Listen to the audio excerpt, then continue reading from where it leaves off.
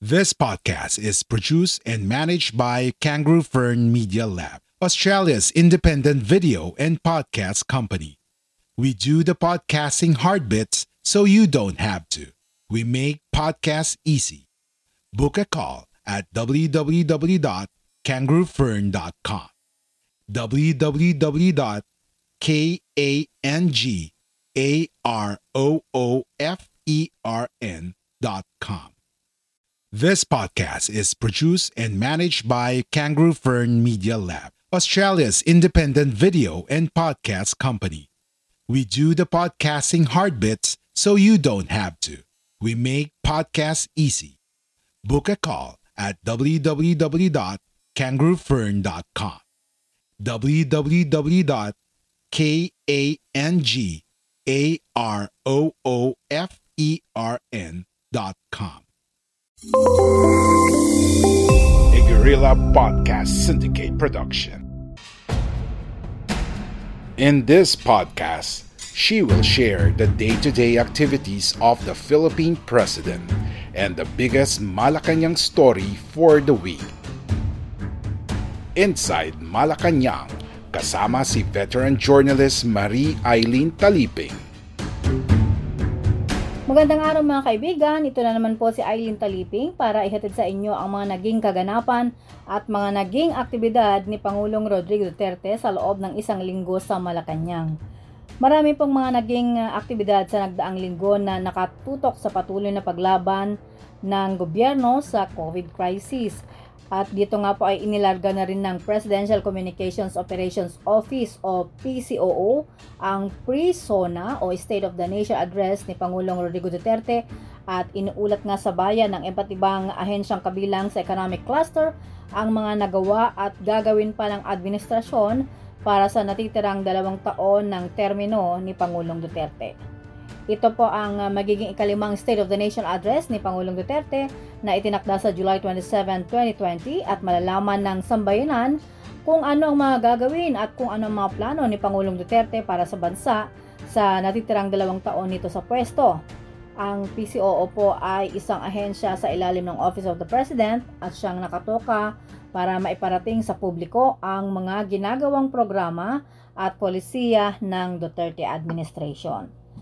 Sa kanyang mensahe sa bayan, hiniling po ni Pangulong Duterte sa sambayanan na tumulong para sa mas maayos at mas maunlad na Pilipinas na pakikinabangan ng mga Pilipino at sa mga susunod na henerasyon. Bahagi po ng ginagawa ngayon ng gobyerno ay ang dahan-dahang pagbubukas ng ekonomiya dahil ayaw po ni Pangulong Duterte na isugal ang buhay ng mga Pilipino sa coronavirus. Anya, hindi nito gagayahin ang mga bansang tulad ng Amerika, China, Japan at South Korea na ganap na nagbukas ng kanilang ekonomiya. Nag-alis ng mga lockdown at yung mga restrictions pero ang nangyari, mataas po ang COVID cases nila.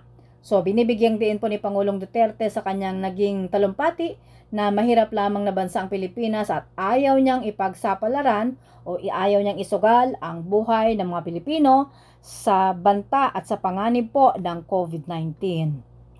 At dito nga ay paulit-ulit na ipinapaalala ng Malacanang sa publiko na sundin ang basic health protocols para maging ligtas sa bagsik ng COVID-19.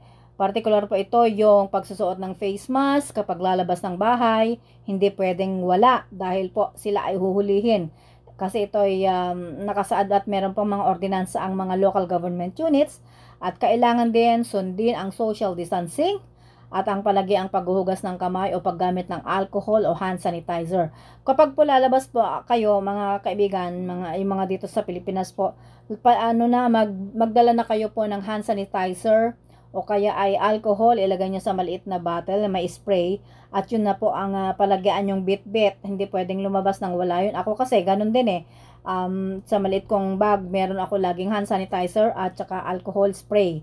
So kailangan na yon kung dati ang hindi kailangang mawala sa iyo pag aalis ka ng bahay ay mobile phone mo o cellphone mo, ngayon isama mo na po ang alcohol at hand sanitizer. Iyan po ay upang tayo ay makaiwas po sa posibleng kontaminasyon ng coronavirus o COVID-19. At isa po sa mga naging laman ng mensahe sa bahay ni Pangulong Duterte nitong Miyerkules, ang naging pahayag nito laban sa number one critic nito at ng kanyang administrasyon. Walang iba po si Maria Ressa, ito ang Chief Executive Officer ng Rappler, isang online news na critical sa gobyerno. Critical in the sense na parang walang ginawang tama ang pamahalaan, na kapag may mga bagong ganito, may mga bagong pilisiya o aksyon, talagang nakabantay siya at laging meron pong pambutas o meron puna sa mga ginagawa po ng gobyerno.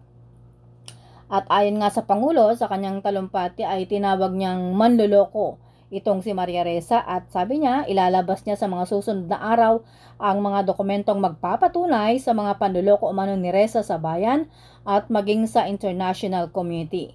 Isa po si Ressa sa mga kritikong lantarang bumabatikos sa presidente at sa mga ginagawa ng administrasyon. At alam niyo po ba, ang isa sa ikinagagalit po ng gobyerno ay yung sa issue po ng ang sinasabi kasi nung kainitan po ng drug war ng gobyerno ay lumalabas na may sinasabi po ang grupo ni Maria Ressa, ito yung mga kritiko ng administrasyon na extrajudicial killing at Like what you hear so far? Make sure you never miss a show by clicking the subscribe button now.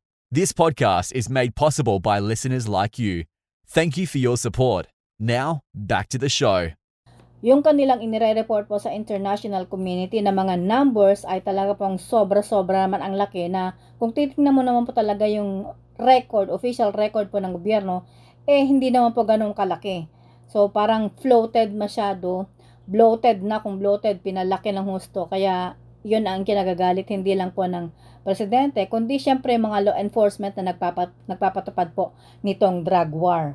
So iyan ang isa sa mga dahilan kaya parang nagalit na rin ang presidente dahil puro nga panloloko ang ginagawa di umano ni Ressa at ibinabalita laban sa gobyerno sa international community. Sa makatwid, malinaw po na sinisiraan po ng nitong journalist na si Ressa ang gobyerno po, ang Pilipinas sa international community.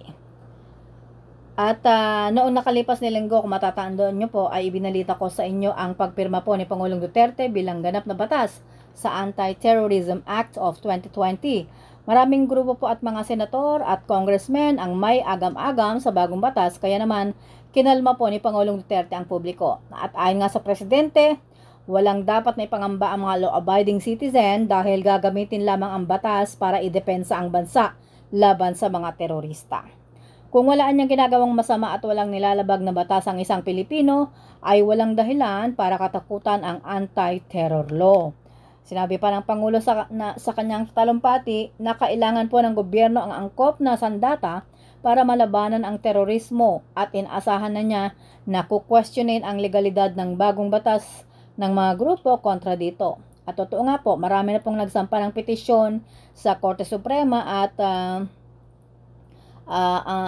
kino-question po nila yung constitutionality nitong Anti-Terror Acts of 2020. At ang sagot po naman ng mga abogado ng gobyerno, nakahanda sila para tugunin at sagutin ang mga nakahaing petisyon laban nga sa anti-terror law. At nitong Biyernes, July 10, inilabas po ng Malacanang ang isang proclamation. Ito yung Proclamation 976 na nagdedeklara sa kasalukuyang taon bilang Year of Filipino Health Workers. Ang proklamasyon po ay ginawa ni Pangulong Duterte bilang pagkilala sa kabayanihan at malasakit ng medical workers sa buong bansa sa gitna po ng patuloy na pakikipaglaban ng sambayanan sa COVID-19. Sinabi po ng Pangulo na mahalagang kilalanin ang kabayanihan ng lahat ng health workers dahil sa pinapakitang sobra-sobrang sakripisyo at pangangalaga sa mga may sakit na mga Pilipino. At kabilang nga sa mga maituturing na bayani sa panahon ng pandemya ay ang mga nurse, midwives, mga doctors at lahat ng mga nasa larangan ng medisina na walang sawa po at walang reklamong nagbibigay ng kanilang serbisyo para maisalba sa bagsik ng COVID-19 ang ating mga kababayan. Nakasaad po sa proklamasyon ng Presidente na inaatasan ang Department of Health na pangunahan po ang superbisyon at koordinasyon para sa pagpapatupad ng Year of Filipino Health Workers Sumasaludo po ang lahat sa lahat ng health workers at ako po ay nagpupugay din sa lahat ng mga nagsasakripisyo ng kanilang buhay dahil sa pagkampan sa kanilang tungkulin. Nung mga kainitan po, nung mga unang buwan ng pagtaas ng COVID-19 sa bansa, alam niyo po marami pong mga nababalita na mga hinaharas na mga health workers, na mga tao kasi hindi pa nila naiintindihan noon kung ano po yung pangamba, ano pa yung bagsik ng COVID-19 kasi kapag ang isang health worker ay lumabas mula sa ospital dahil ginamot nga niya ang mga may sakit, akala po ng mga tao noon, yung mga hindi nakakaintindi, ay may bit-bit na po si nurse o kaya si doktor na coronavirus. Kaya sila pinangingilagan, ayaw kumaari, ayaw silang pauwiin sa kanilang mismong bahay, sa subdivision, ganun. At yung mga nakatira sa condominium, meron ng abiso yung management, sasabihin ng guard, iabihabilin nila sa guard, huwag papasukin ito kahit yung mismong health worker na yon doon na nakatira dahil nangungupahan sa condominium. Ayaw po. So, iyan yung mga diskriminasyon na naranasan po ng mga health worker noong mga unang buwan kung saan kasagsagan po ng matinding problema po sa COVID-19. Marami pa po kasi mga Pinoy ang hindi nakakaintindi noon kung paano yung ginagawa yung health protocols ng mga ospital sa mga mga nagagamot nga ng mga COVID patients. Pero dahil nga sa ngayon ay unti-unti at naipapaliwanag naman sa kanila na bawat health worker na umaalis po ay talagang sanitize po yan at lahat ng mga suot nila, yung mga PPE o personal protective equipment nila ay talagang inaalis nila ay yung maayos po nila itong inaalis kung saan tinatapon, yung parang maayos po yung pagkakalalagay, hindi po kung basta-basta dyan at basta kakapit tatanggalin na lang. So hindi po, may mga proseso po yan sa mga ospital. At update po tayo sa mga overseas Filipino workers na nasawi naman dahil sa COVID-19 sa Saudi Arabia. Dumating na po sa Pilipinas nitong Biyernes ang 20 OFWs na hindi po nakaligtas sa COVID-19. Kabilang po ang mga ito sa 49 na labi na dumating mula sa nabanggit na bansa.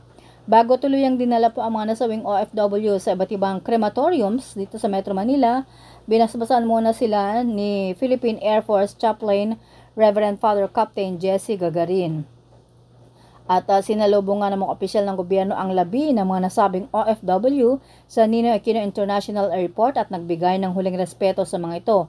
Kabilang po sa mga sumalubong ay itong sina Executive Secretary Salvador Mejaldea bilang kinatawan po ni Presidente Duterte kasi ang presidente po sa nitong nagdaang linggo ay nasa Davao. Doon siya naglagi at meron po siyang opisina na doon sa Panacanyang o sa Malacanang of the South.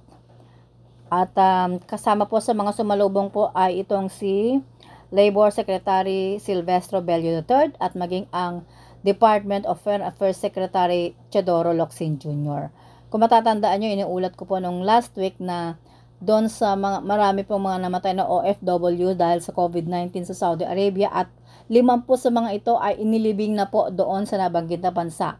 Dahil nung una talaga mahigpit ang Saudi government at ayaw nga nila na for security reasons na rin po at saka health reasons na rin kaya doon na pinalibing. Kasi doon wala pong cremation so kailangan pagpatay ka na dahil sa COVID, libing agad. So yon 50 po ng mga Pinoy ang doon na inilibing samantala ang naiuwi po dito ay 20 na mga COVID mga fatalities po. So, asahan natin na sana po wala nang madadagdagan ng mga OFW na namamatay dahil sa COVID-19 sa ibang bansa. Alam niyo po, ang pinakamahirap na mangyari sa isang Pinoy ay bawian ng buhay mamatay sa ibang bansa. So, yan lamang po at tandaan nyo, mahirap po ang magtrabaho sa ibang bansa pero kung hanggat maaari gawin natin, panatilihin po natin ang ating kalusugan para makaligtas sa anumang uri ng sakit. So, yan po ang mga naging tampok na kaganapan sa Malacanang sa nagdaang linggo. Abangan po ang iba pang magiging aktibidad ni Pangulong Duterte sa mga susunod na araw.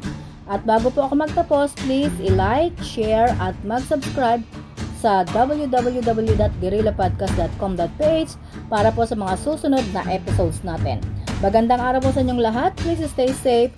God bless sa lahat kahit nakakaranas pa rin ang buong mundo sa epekto ng COVID pandemic. Laban lang po tayo. If you enjoyed this episode, be sure to subscribe so you're notified when a new episode is posted in Apple Podcasts, Google Podcasts, Spotify, Stitcher, or via RSS. While you're at it, if you found value in this show, rate and review this podcast and share it with your friends. If you have any questions, feel free to reach out to us. And if you want to know more, check out www.guerrillapodcast.com.au or guerrillapodcast.com.ph. A Guerrilla Podcast Syndicate production. We are Independent Podcast Network. We are Guerrilla Podcast Syndicate. Would you like to hear your brand while supporting quality podcasts? Contact us now at advertise@guerrillapodcastsyndicate.com. Are you ready to finally start your own podcast? Maybe you already have one, but need a podcast manager to help you level up. We're here for either.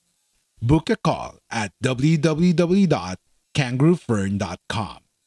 www.kangaroofern.com.